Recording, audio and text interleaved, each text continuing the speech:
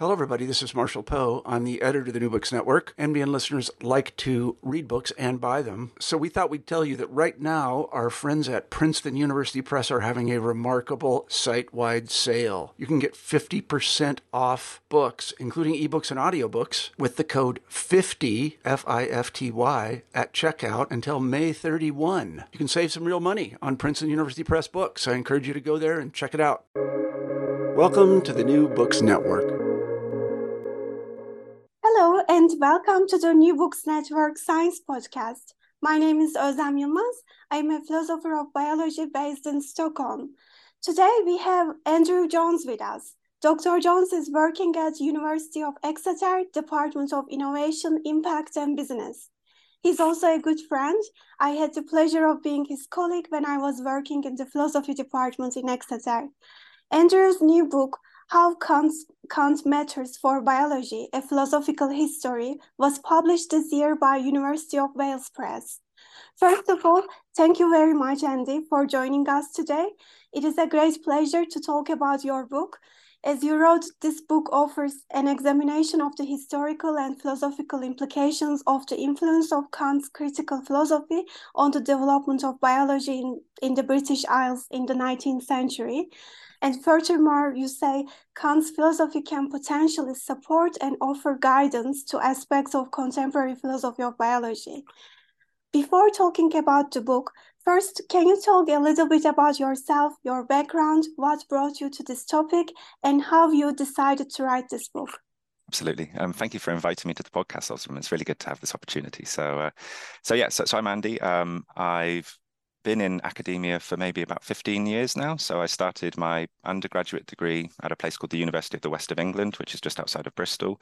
I did a straight philosophy degree there and then did a master's degree in European philosophy, continental philosophy, and then taught there for a couple of years afterwards because they don't have they don't offer like funded PhD programs there. So there's opportunities for people after master's program or there was at that time, opportunities for people to go and teach for a while. And that was really fun. I really enjoyed that. And it gave me kind of my love for Kant and my love for metaphysics and all that stuff. It was a really kind of innovative and inspirational place to be. And after that, I got accepted on a PhD program, which was split between two institutions. So I had Cardiff University on the one side, and I was supervised by Professor Christopher Norris there. And I also had Exeter University, where I was supervised by John Dupre. And that was between 2014 and I finished the end of 2018, kind of over to early 2019. So that was a great opportunity to like home in my skills from philosophy and make them apply them to philosophy of biology, really. So seeing how these kind of historical figures matter for kind of contemporary debates. It's important to say that both of my supervisors were not super supportive of Kant's philosophy. They weren't Kantians. They didn't really see they saw the point in doing Kant studies, I think, but they didn't see why it was relevant for their work, I guess, in a way. So it was a really interesting experience having supervisors who maybe were more critical of the project than, say, most people who study Kant, under kind of these kind of established scholars in the field experience when they're kind of building their careers. And then from that, I went into a postdoctoral project with the theology department in Exeter, looking at the relationship between science and religion. And that was between, kind of September 2019 up to kind of mid-2022. It was supposed to be a project where I was, exploring the world and talking to scientists, everywhere and trying to figure out how kind of what the relationship between science and religion is for kind of scientists on the ground, and understanding that the role of like theology historically for the development of science, which kind of fits into what's going on in the book that we're talking about today. But this book is very much more based on my PhD than it was on that postdoctoral research. But obviously things have changed. COVID happened, and it changed the nature of the project a lot. I started doing a lot more interdisciplinary kind of projects with industry partners as well. So one of the projects which I'm still kind of involved in is that we look at the use of fungicides in farming in the southwest of England. So basically we're interested in how fungicides in arable farming impact river health, because we know a lot about soil health, but we don't know very much about river health. that's been a really interesting project. We found that fungicides persist in rivers a lot longer. And we've also been speaking to a lot of farmers and agronomists who are essentially soil scientists and kind of farming associations to understand what the drivers and barriers for change are. So we have the kind of very hard science side of that project and the more kind of social science side of that project. And in another project, which I do with colleagues at Bristol University, I look at developing an ethics tailored towards nuclear innovation. So we ran a master's project, well, master's modules, optional ones, for a couple of years. And we've been involved in a bunch of different kind of conferences and stuff like that, just seeing what the kind of appetite is for that kind of tailored ethical training, really. Because the problem they have, like with most disciplines, is that if you want to do ethics, you basically have to open up Aristotle and see how it applies to you. But there's not that, there's a way that we can tailor these kind of ethical narratives towards specific disciplines to show why it matters for them and actually give them kind of more accurate kind of literacy in these skills, essentially, right? So yeah. And now I work helping people to commercialize their research as an impact fellow for innovation, impact, and business. So yeah, that's kind of that's the whistle stop tour of what I've been doing anyway. So sounds wonderful. So if we start to talk about the book now, through the book, you discuss many important accounts and how they engage with Kant's philosophy. It is, of course, not possible to talk about all of them, but we can give a glimpse of some parts. You argue that philosophers of biology have appealed to Kant to solve issues that go beyond their commitments of naturalism. Maybe we can start to understand this by talking in general on transcendental idealism and Kant's distinction of judgments and facts and appearances and things themselves. Okay, yeah. So I'll focus on the appearance and things in themselves aspect of that, because that's kind of anyone who knows anything about Kant will go, there's appearances, or the world of appearances and the world of things in themselves. And that's essentially, if anybody knows anything, that's the first thing you'll learn. And the general interpretation, I don't know how general it is, but I think that kind of basic interpretation is that Kant thinks that the world that we experience is an illusion and that reality is something in itself that we can't access. I don't think that's a very helpful interpretation. I think that's a caricature of his philosophy. And that's kind of how I start the book, really. So I look at Peter Strawson's book, The Bounds of Sense, and that's been super important for the development of Kant studies over the last 50 years. Yeah, but he has this very critical approach to Kant. He really wants to show why Kant is incompatible with many aspects of science. He has this kind of narrative where he wants to compare Kant to what he calls the scientifically minded philosopher. And you don't really know who the scientifically minded philosopher is or what they're doing or, what their thoughts are. But it's just this sense that Strawson focuses on this idea that if Kant is incompatible with science, then we should drop those aspects of Kant's philosophy. They shouldn't be the ones that we take forward. And then it's a question of what's left afterwards. My interpretation is more that science is talking about the world that we experience generally. I don't know why scientists would be interested in a world that was inaccessible to us, right? And that is what the noumenal feels like in Kant, is that there's certain reasons why we can assume that it's there, or that we have to presuppose that it's there, but we can't really access it. So I think that most of Kant's philosophy is focused on the world of experience, the world of appearance. That's where truth is. That's where kind of knowledge is. It's not about the things beyond that. And Lucy Ellis has a book called Manifest Reality, which makes similar kinds of claims. So in the early part of my book, I kind of draw on her work to show that there's a lot of aspects of Kant's philosophy which is actually very compatible with science and the way that scientists are interested in kind of the world, because it's about the way that they're experiencing it and turning those experiences into knowledge and systems of knowledge. So I think I'll stop there for the minute, and I think that's kind of, but the key point is that I kind of flip it. So it's about the kind of phenomenal world, or the world that we experience, rather than the noumenal world or the world of things in themselves, right? So. Mm-hmm. Maybe can you here say a bit about the concept of influence? And I would like to add another question to this about misunderstandings, because in the start of the book you say that even misunderstandings can be helpful and influential. Can you talk about these ideas a bit? Absolutely, yeah. So one reason for writing the book, what kind of inspired me to write it, was that there's a lot of people writing about Kant's influence on biology already. It's not something that I was coming to, with no kind of previous scholarship there.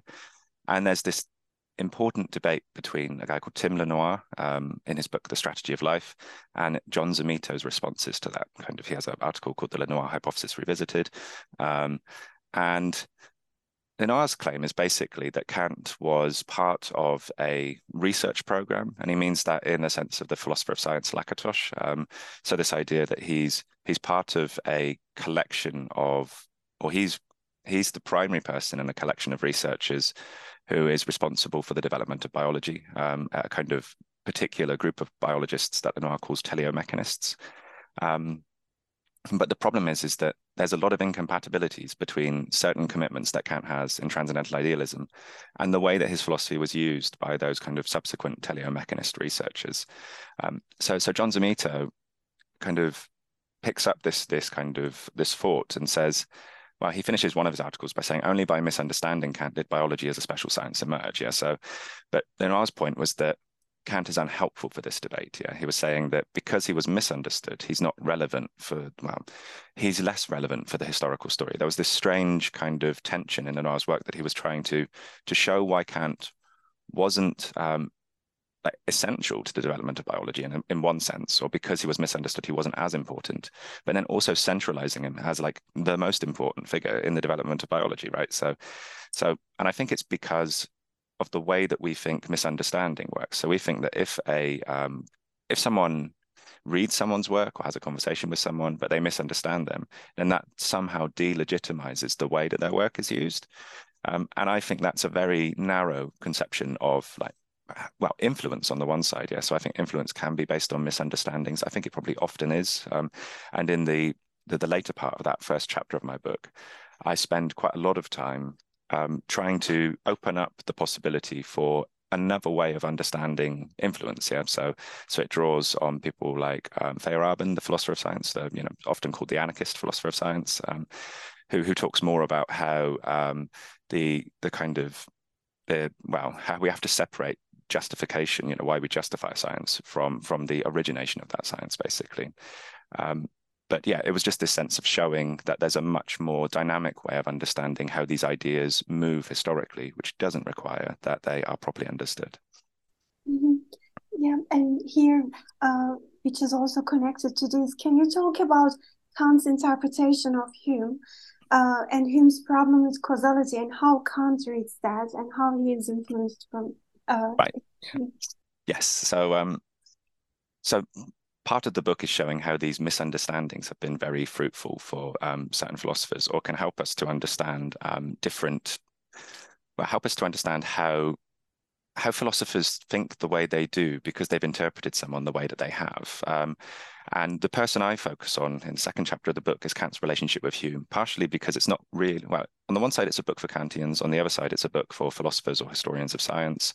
And I think that Hume is a nice, accessible way into understanding why Kant thinks the way he does. Because, when Kant says that we can't know the world in itself and it's all about the appearances of the world, I think that's very jarring for people, and also Kant has this idea that space and time are kind of produced by us. They kind of emerge from the subject rather than we receive it from the world. And I think that's a very confusing kind of mind-altering idea for a lot of people coming into Kant. And they go, well, I'm not interested in that because I don't want that kind of worldview, essentially.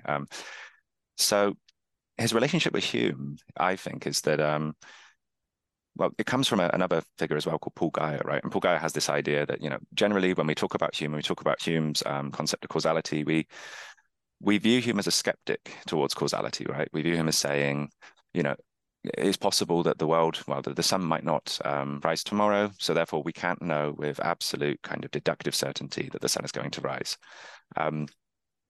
But then he has this way of replacing the rational justification of that with a more like psychologistic justification, or like custom or habit. Yeah, and Guyer argues that this really sounds like dogmatism. Yeah, he's saying even though we have no rational justification for the sun rising tomorrow, we still continue to believe it like wholeheartedly, just because we have this notion of custom or habit that just makes us compelled to believe that it's going to continue to happen, even though we know that it's not rationally justified, right?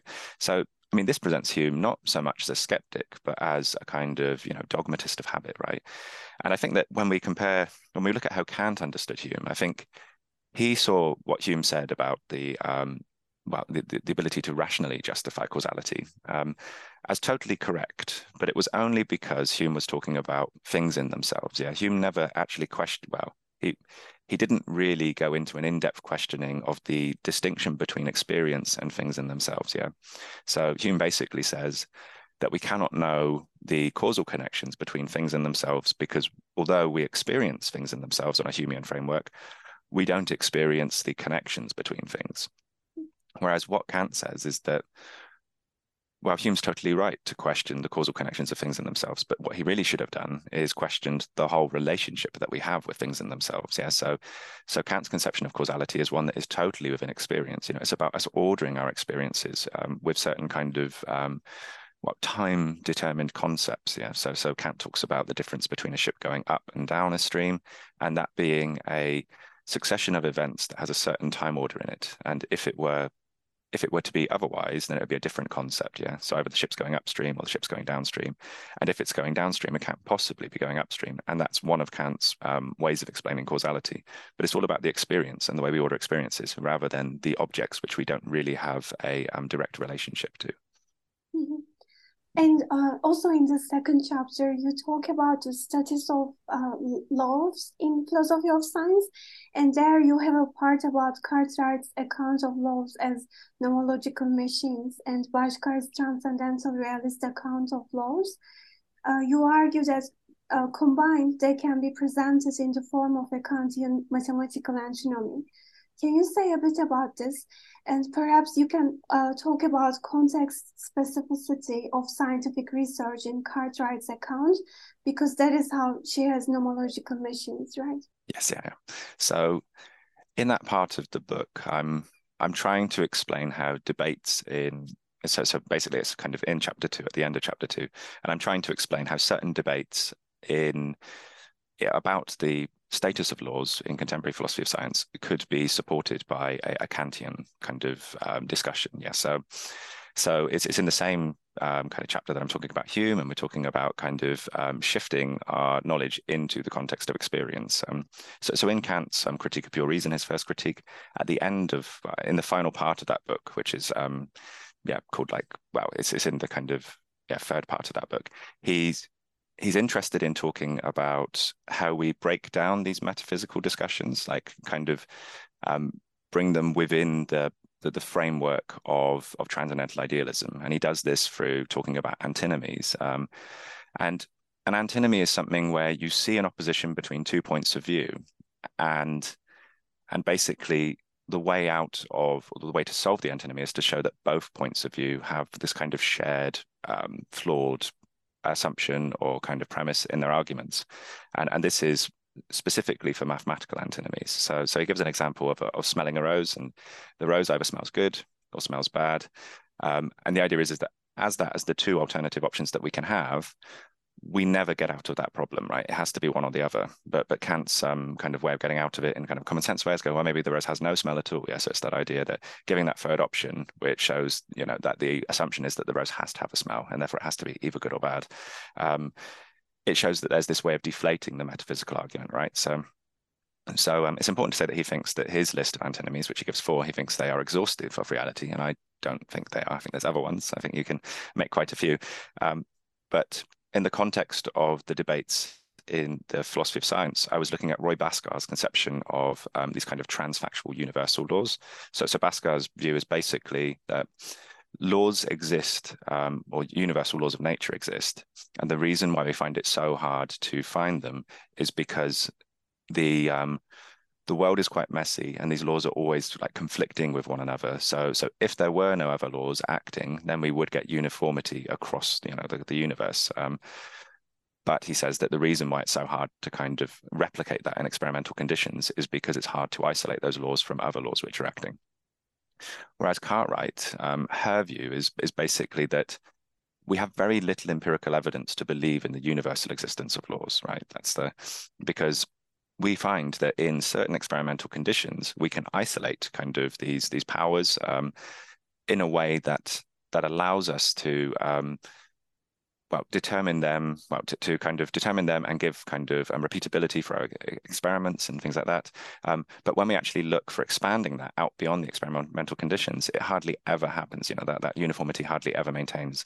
And these are these contexts of very kind of specific experimental conditions is what Cartwright refers to as essentially nomological machines. So it's that sense of producing regularity and uniformity within a certain scientific conditions, but then going on to make the claim that because we have made that uniformity in a certain condition, that is across the whole of the universe. And she argues that it's just being a bad empiricist to argue that that uniformity exists beyond the conditions that it's kind of set up in. So I think that, the way you kind of show that this is an antinomy is by arguing that both sides have this conception of laws which are kind of metaphysical. They're not seen as kind of subject specific, something that you kind of try and apply to nature from the human standpoint, but they are something that exists out there in nature. So the Kantian regularity would be that basically it shows that we can search for these universal laws, and that's kind of what Bhaskar trying to do. But the fact that there isn't very much empirical evidence to support them isn't a problem if we have it as like an idea for science. So it can be a motivation for science, even though the evidence is very slim. But we can also explain that on the empirical level, there's not very much evidence for these universal laws to exist beyond their experimental conditions, because it's more about the way that we are trying to order our experiences and kind of create that regularity within the kind of context of our experiences, rather than pointing to a law and saying, there it is, it exists, and it exists kind of independently of us. So that's the way I try to kind of reconcile the 2 points of view, because I think that the unity of nature is a really, it's quite an important concept for science. It's not like the most important, but I think that there's a debate to be had about whether science could really continue to be a science, even in principle, if it got rid of all commitments to some degree of unity. Where it doesn't have to be cosmic, it doesn't have to be like at the universe level, but I think that idea that our explanations hold and are able to be applied to different contexts, are giving us kind of predictable results, is all a partial amount of unity that is essentially kind of the bedrock of the assumption of science. So. I would like to ask about the differences between organisms and machines in Kant's philosophy. I'm going forward in the book. For example, in chapter 4, there's a quote from Kant about how machines have only motive power, while an organism has a formative power in itself. Can you talk about this? Yeah. So, I mean, machines and organisms, they're different in different ways, right? So, it's coming against a view in philosophy of science where we do talk about organisms in very machine-like terminology. They have functions.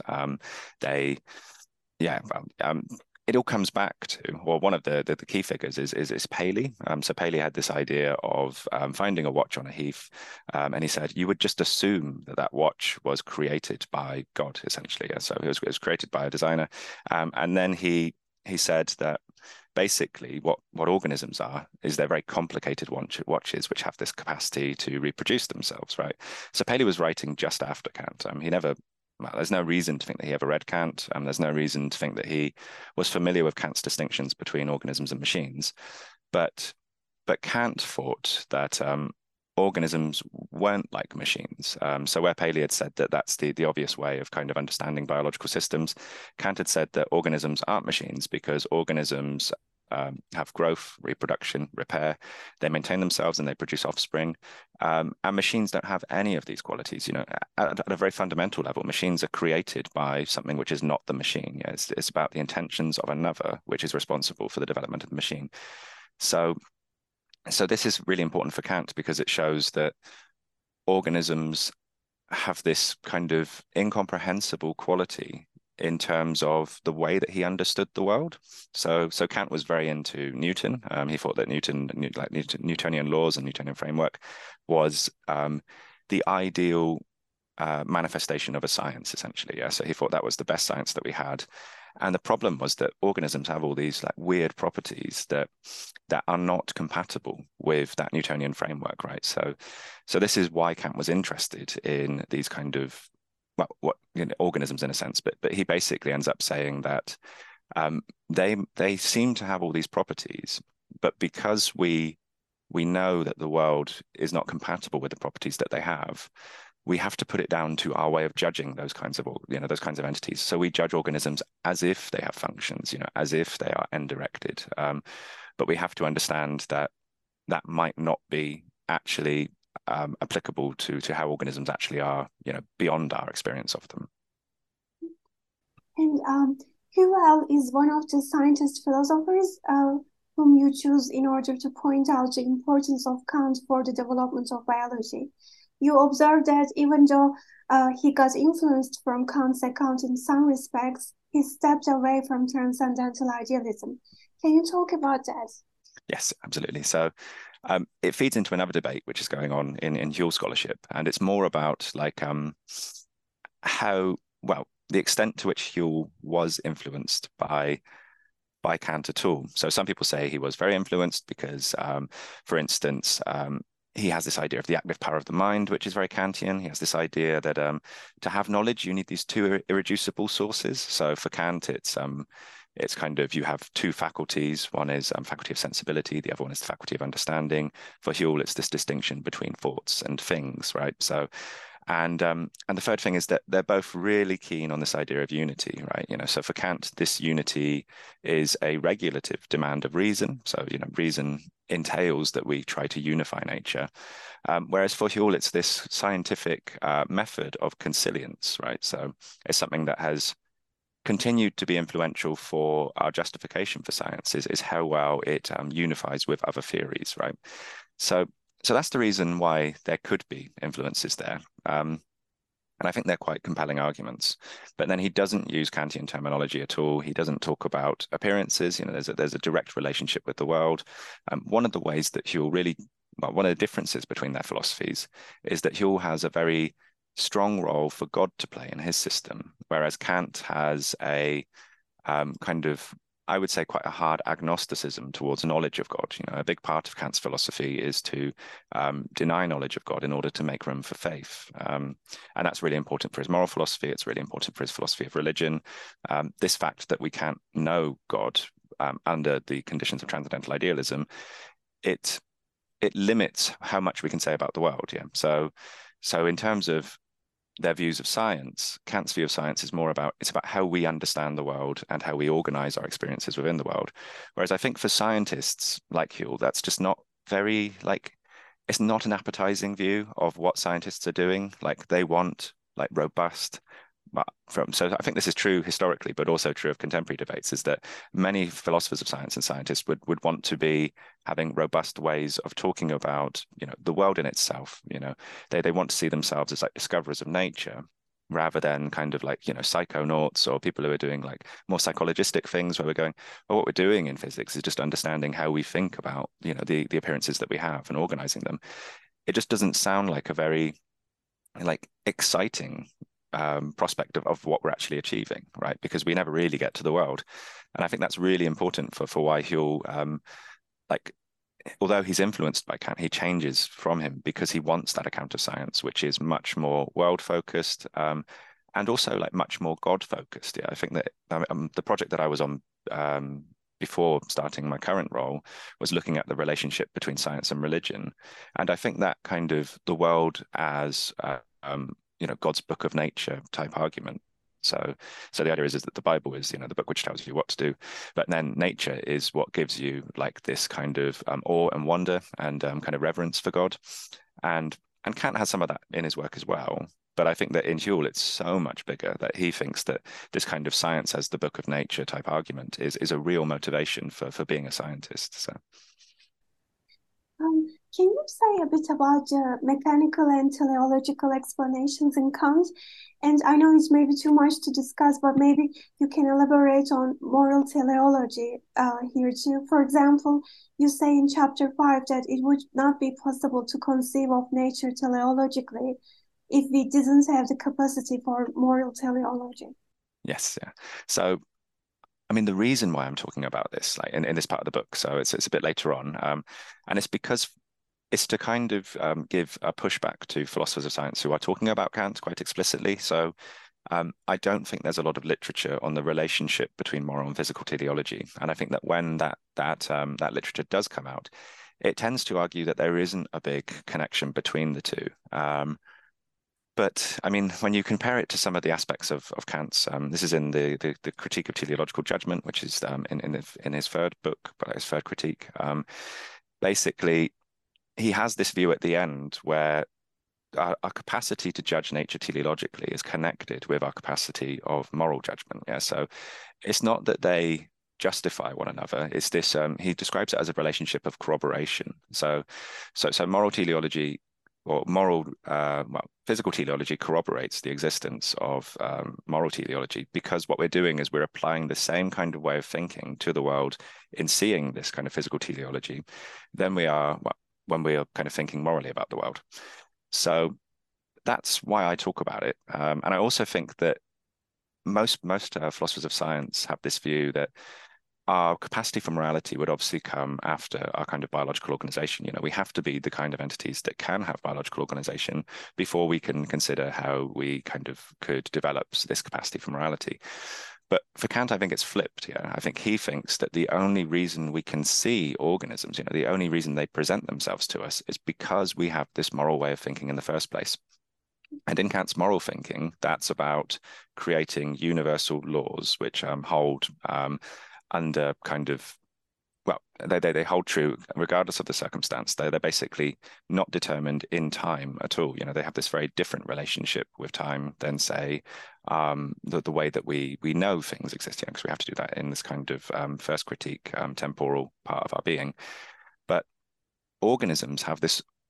Well, they also have this weird relationship with time. You know, although they're temporal, it seems that when we're talking about functions, we're talking about things that exist for future states, but those states aren't actually manifested yet. Yeah, so like lungs are for breathing, but how do you get half a lung? And I think there's a big connection with what Kant thinks he's doing in his moral teleology and how he thinks physical teleology is kind of building into that. I mean, he also thinks that the world is very, like, we have this view of nature now where it's kind of red in tooth and claw and all of that, and it's very violent, and that's a problem for some theological debates, for instance, you know, the amount of violence that exists in the natural world. But I don't think that Kant viewed the world in that way. He saw it as very fine-tuned and very kind of harmonizing, and in that sense, he saw the kind of the awe and wonder that we get when we're experiencing the world and just seeing how fine-tuned it is as a justification for, like, this kind of, it makes us compelled to believe that there's something greater than ourselves. But because he denied that we could have knowledge of the existence of God, he still thinks that it's kind of relating to our kind of duties that we have for ourselves. Yeah, that the world seems so well organized is another reason for us to act morally, and it's actually been structured in a way that we are physically capable of doing that, right? So. Mm-hmm. And at this point, maybe we can talk about Kant's theoretical and practical philosophy. You are saying how Kant regarded teleological judgment as potentially providing a unifying bridge between his theoretical and practical philosophy. Yeah. Can you elaborate on this? So at the beginning of the third critique, Kant has an introduction, and he essentially says that this is what one of the intentions is for the book, is to create a bridge between theoretical and practical philosophy. Whether he's successful in that or not is an open question, I think, but that he thinks that in the first part of the third critique, he writes about beauty a lot and aesthetics. And basically the general view there is that when you find something beautiful, you're saying something more than just, I like this, and you either should or should not like it. When you're seeing something which is you think is beautiful, you're saying, I like this, and it's eliciting a response in me, which I think you should share when you see this thing too. Yeah, there's a sense of judgments of beauty, which is about at least like expecting others to assent to the judgment that you're making. But the reason we have that judgment is because in the feeling of beauty, we have this relationship with something greater than ourselves, and it produces this feeling in us essentially. So that's one of the ways that Kant thinks that this kind of moral and theoretical bridge is going to happen. And then in physical teleology as well, it's about the fact that we're combining ways of knowing the world which are not compatible with our understanding of like scientific laws, right? So you put yourself in the context of Kant, and he's a Newtonian. It's just not possible at the time that Kant's, well, it's not possible. Kant doesn't think it's possible to actually explain why organisms emerge under a Newtonian framework. Why are they there? They don't seem to work well. I mean, I think, or they don't seem to be compatible, right, with the kind of way that we understand the universe. That's what I mean by not working well. So in that sense, I think that he thinks that because it doesn't fall within the capacity for theoretical philosophy, and he's got this big kind of division between moral and theoretical philosophy, kind of theoretical and practical reason, he thinks that we're drawing on practical reason to understand these kinds of organisms. And we do see them as kind of purposive and having these goals. And we see ourselves as purposive because of the kind of order of nature. So in that sense, I think that's where he sees the experience of the purposiveness of nature as to some extent kind of providing a bridge between theoretical and practical reason. But yeah, I think there's a lot of disagreement about whether Kant is really successful in that. So there's in other books he talks about the primacy of practical reason and things like that. So it's hard to see how they could be unified because of their kind of different ways of being manifest, right? So. There is an interesting section on biological individuality, which is a hot topic on contemporary philosophy of biology.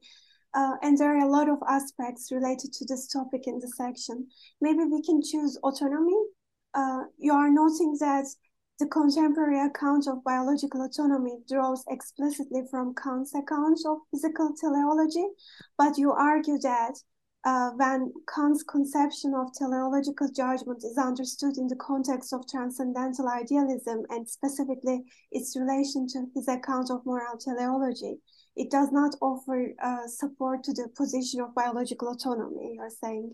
Can you talk a bit about it? Sure, yeah. So, I mean, it's important for a lot of reasons. So biologists, especially in kind of this idea of biological autonomy, there is a lot of interest in Kant there. On the Kant side, well, not so much there are Kantians who are interested in it, but it's also the philosophy of biology side. Like they've been drawing on certain interpretations of Kant. Like people like Stuart Kaufmann have been really important in this aspect, and Matteo Mossio and Alvaro Marino as well have been very kind of active in the development of this field.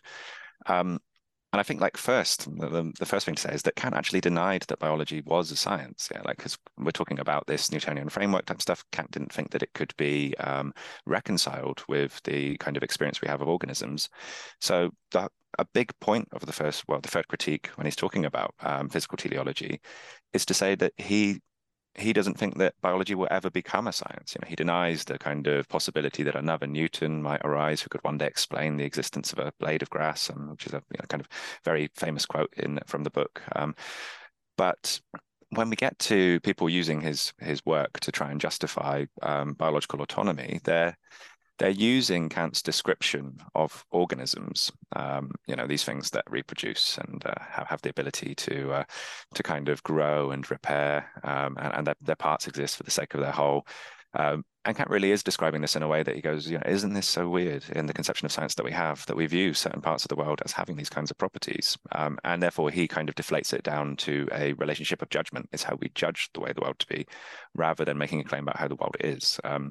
Whereas for biological autonomy, these are very much kind of claims about the way the world is. Yeah, these properties exist, and they exist in the entities that we are looking for, or that we are looking at. And I think my concern is that we use Kant's philosophy as a way of justifying the use of these concepts in biology, without thinking about the broader differences between why Kant is talking about these things and how it fits within the broader conception of transcendental idealism, because he's a very kind of systematic philosopher. He's trying to figure out how theoretical and practical philosophy fit together, and our experience of organisms is just one of the things that he focuses on to try and explain this. And I think it's, in that sense, it's a problem that Kant has across his career, because I mean, in a lot of Kant scholarship, we think that there's the later Kant, the Kant of the Three Critiques, the one that did transcendental idealism, and that's so different to the earlier Kant, who's like a Leibnizian.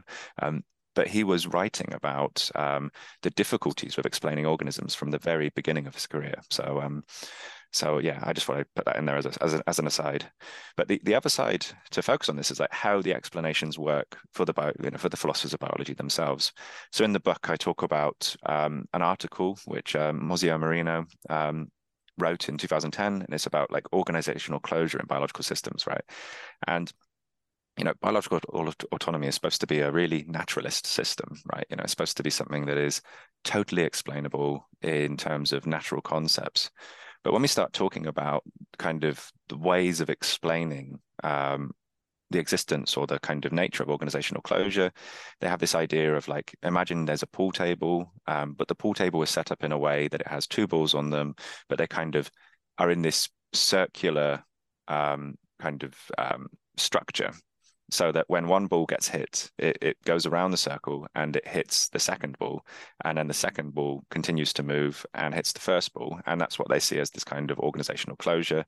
But they also say that this exists ideally in frictionless conditions. So once they start moving, they never stop, and also that the parameters, like the structure of the pool table itself, has to be like established from within the pool table, and that's kind of what an organism looks like. And I'm just like, I'm not trying to caricature their views at all.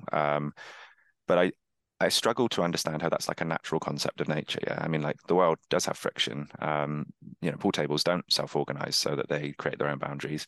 And even though in an ideal situation it'd be frictionless, organisms die. So I was struggling to see how the explanation actually helped to explain the phenomena that they are perceiving, right? And as a Kantian, where I'm going, this could just be judgment. I mean, this feels a lot like a kind of judgment type explanation, because it doesn't seem to have any like grounding in like the natural state of affairs, or the way that nature would be commonly experienced. But again, I'm really keen on what they do. I think it's really good.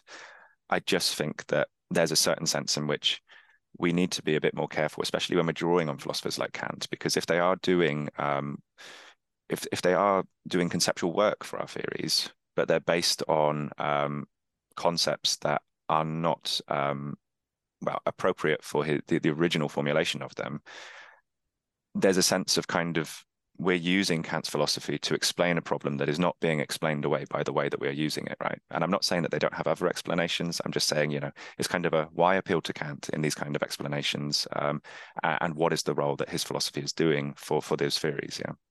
Mm-hmm. And you compare Kant's account with the works of contemporary philosophers of biology, like them.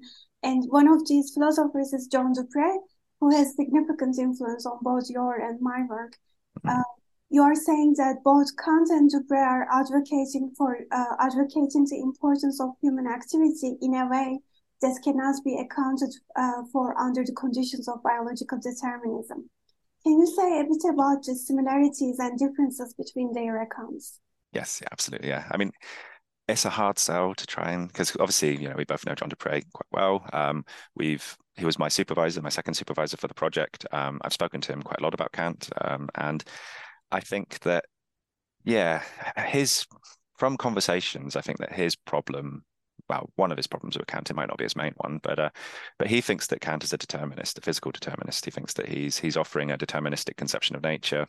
And that's one of the reasons why he distances himself from his work. And in some of his earlier work, they're earlier now, but 20 years ago, he was writing a bit more about like the things that he liked about a Kantian system. But I think that in the kind of philosophy of biology or history and philosophy of biology space, like Aristotle has become a much bigger figure than Kant in many ways, because Aristotle seems to be much more naturalist, right? That's the thing. But yeah, so the reason why I think that they both have this like shared understanding of the importance of human activity is that I think that in contemporary philosophy of science, we're having a lot of discussions about values. Like values are becoming very important, especially in like hubs like Exeter, where we have like Sabina Leonelli working on like how values matter for like the infrastructure of science, things like that, like how we should be, focusing on these kind of collaborations between scientists, but understanding the conditions which they work under as well.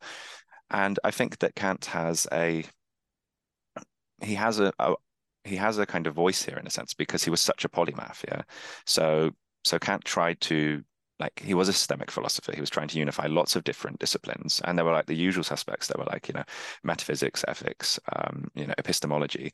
But then there was more unusual kind of parts of his philosophy where he was also trying to get it included in the like overall system, like politics, religion, like even like university organizations. He has an article called "The Conflict of the Faculties," and it's about like showing how universities should be structured and like pedagogy and education, stuff like that. Like he was really trying to get a kind of a whole system of knowledge that could be applied to many different things. And I think specifically in relation to politics and the relationship between politics and philosophy, Kant offers us a way of thinking about values and the values of science. I mean, it's important that I describe this part of my book as like more of a Kant-inspired account, because I think it's important for us as Kant scholars to be saying, Kant didn't say this and he couldn't say this. And the reason why he couldn't say it is because he thought science was all Newtonian and it was about universal and objective truth.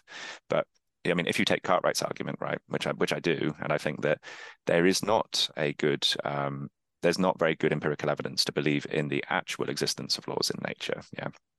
But there is kind of ways to think that we should have principles and ideas that guide our activities in the world, including science, right? So I think that when John is talking about this idea that we have certain aspects of ourselves that cannot be accounted for under the like just pure biological determinism, and examples are like the impact of hospitals on life expectancy, or the impact of planes on biological diversity in the human species, right? That kind of thing. Yeah. So we realized that we kind of, greatly kind of diversify the gene pool because some kind of mechanical innovation has happened, which makes it much easier for us to meet people from kind of different parts of the world.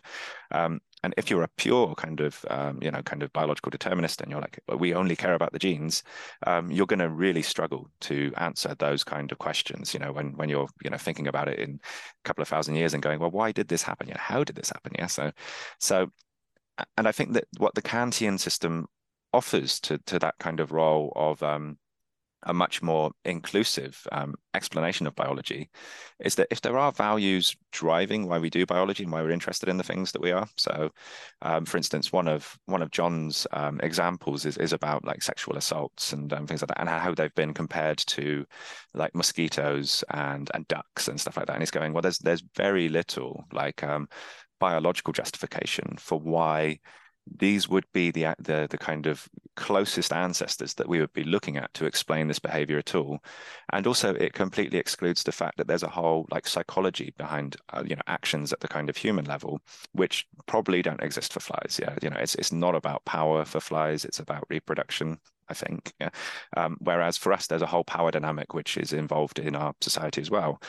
And I think that shows, on the one side, how our biological explanations need to be accounting for those underlying values which people may have to get the correct biological explanations. But it also shows this underlying commitment to, one of the roles of science is to make the world a better place, right? And to make it safer and to make people safer and to aid like our progressive development. I mean, I would imagine, yeah. And I think that's pretty non-controversial to say, yeah. But I don't think that many scientists would, or philosophers of science would necessarily want to say it. I think there's that sense that if we are doing science and we're doing it because of the values that we hold, we should probably talk more about the values and the role of those values and how we use those values to guide our understanding of the world, and that be part of the science that we do. We talk about the way that funding kind of essentially carves out a possibility space for the kind of research that gets done. But we make that much more explicit. We make the disagreements among scientists much more explicit because science is this, kind of conversation between many people, and we don't all think the same. We don't all think that a single answer is going to be the right answer to all our problems, but we're quite bad, as a kind of discipline for kind of explaining that to other kind of to audiences, to publics. There's a big assumption that got to trust the science and stuff like that, and it's, of course, science is very important, but it's also a sense of like showing that science is a human discipline as well. That it's about people having conversations, doing things where there's a lot of uncertainty, and doing our best, and kind of not holding ourselves to those unrealistic demands of complete uniformity amongst our explanations. But And can you describe a bit how the book in general can be integrated to classroom for student learning? And what do you recommend to instructors and students? Yeah. So I think like the book, the reasons for the book is partially a comment to Kant scholars, so Kantians specifically, because we have so many interpretations of Kant now that when people start picking up those interpretations from other disciplines, there's quite a it's this potential for misunderstanding, right? And they can be very good and they can be very bad.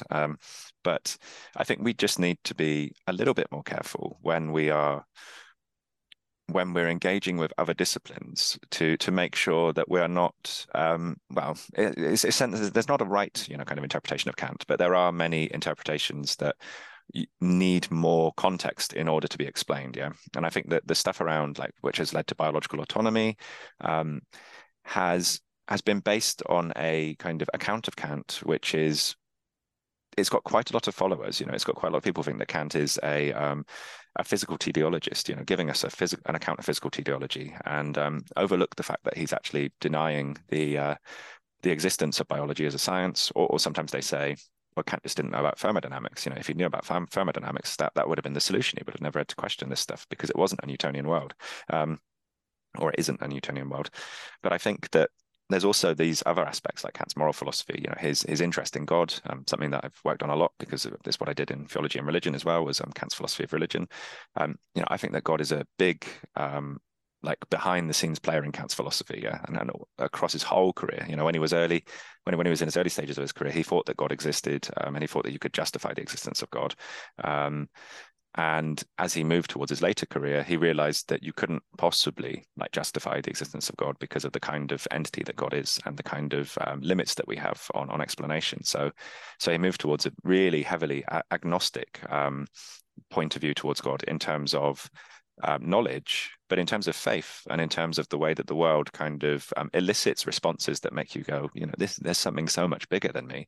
I mean, Kant was definitely, I think he thought that there was something there, but you could just never have knowledge of it, right? So that's one of the reasons, is that I think that in Kant scholarship we're maybe not as good as contextualizing Kant as we should be. And I'm sure that a lot of Kantians would disagree with what I just said about God. So it's not that my answer is the correct one and everybody else is wrong at all. It's just that we don't even have very much discussion in this area, really.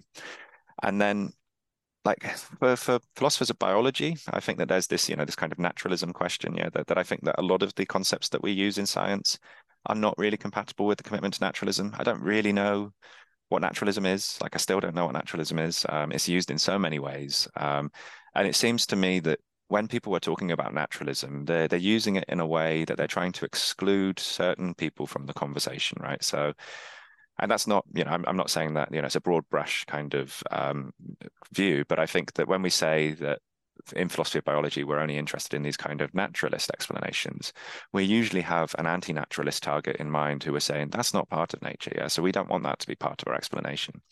And I think that values historically have been a big part of that kind of more anti-naturalist, constructivist approach.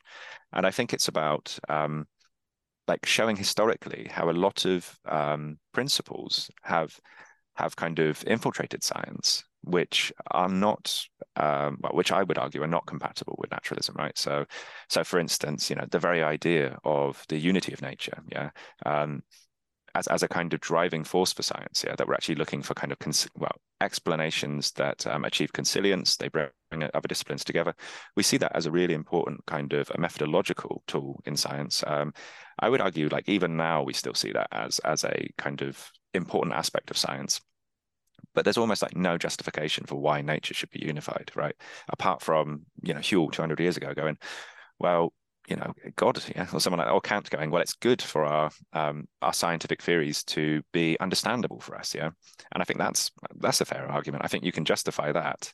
But if it's going beyond us, and for instance, one of Stephen Hawking's kind of buzzword sentences was that I'm looking for a single unified explanation of everything, right? And you're like, well, why? Like this doesn't seem like something that good science or good scientific methodology should be expecting, because there's almost no empirical evidence for it.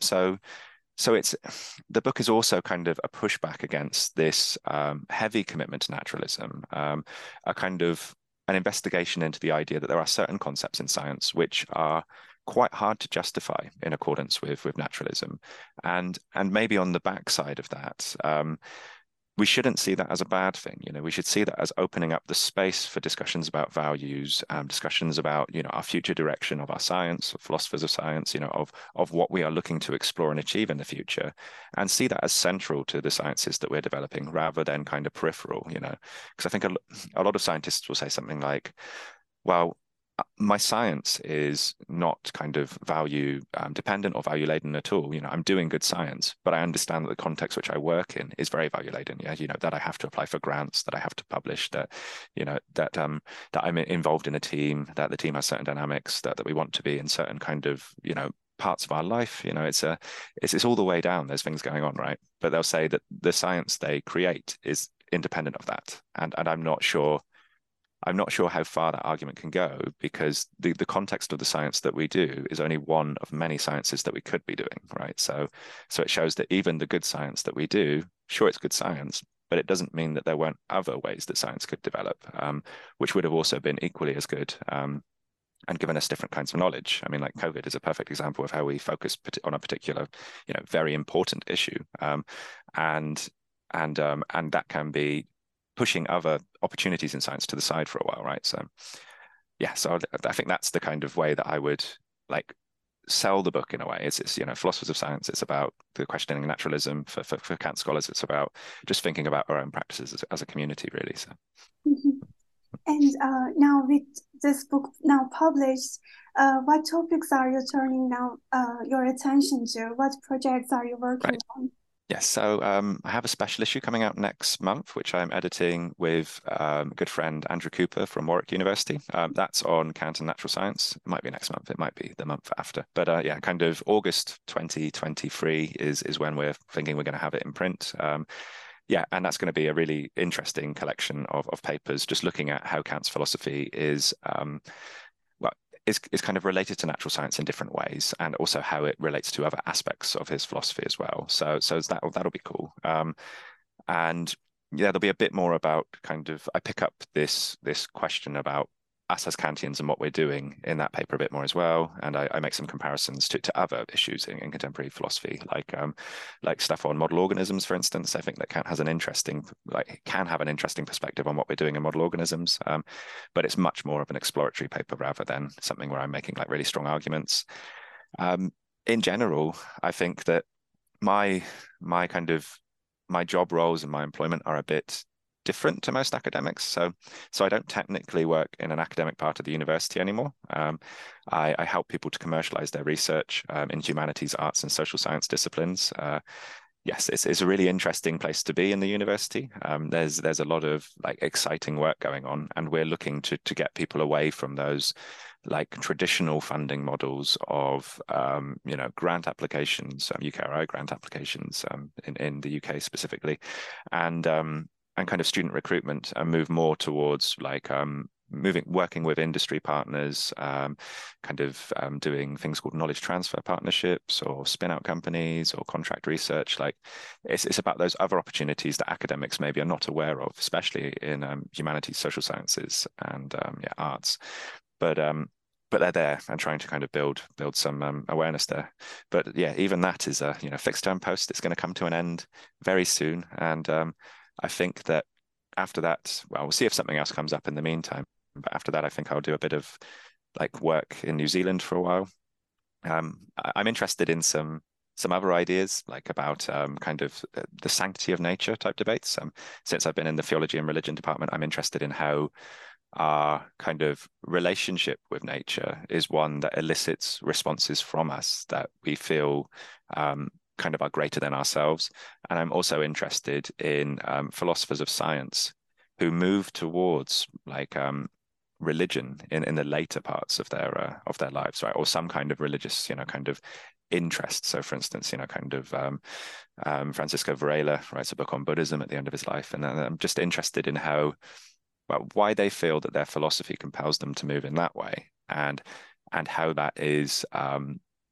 How that can be given also a Kantian narrative, right? So this sense that if you're working with nature, it still makes you feel awe and wonder, but maybe it's not awe and wonder directed towards God, but it's awe and wonder directed towards the experiences that you're having. Yes, but yeah, it's very unknown. I mean, job insecurity is a real difficulty for people in our stage of employment, I think, and in the UK specifically, it's much more significant at the moment. There's currently marking strikes going on, which I'm not involved in because I don't mark, but obviously have solidarity with those people who are involved in them.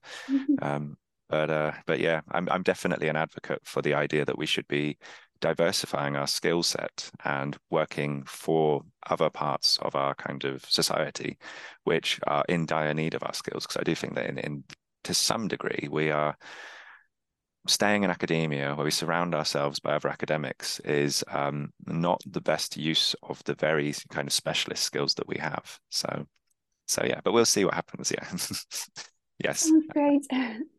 Thank you so much, Andy, for joining us. It was great to talk to you. Thank you very much. Thank you, Aslam. That's brilliant.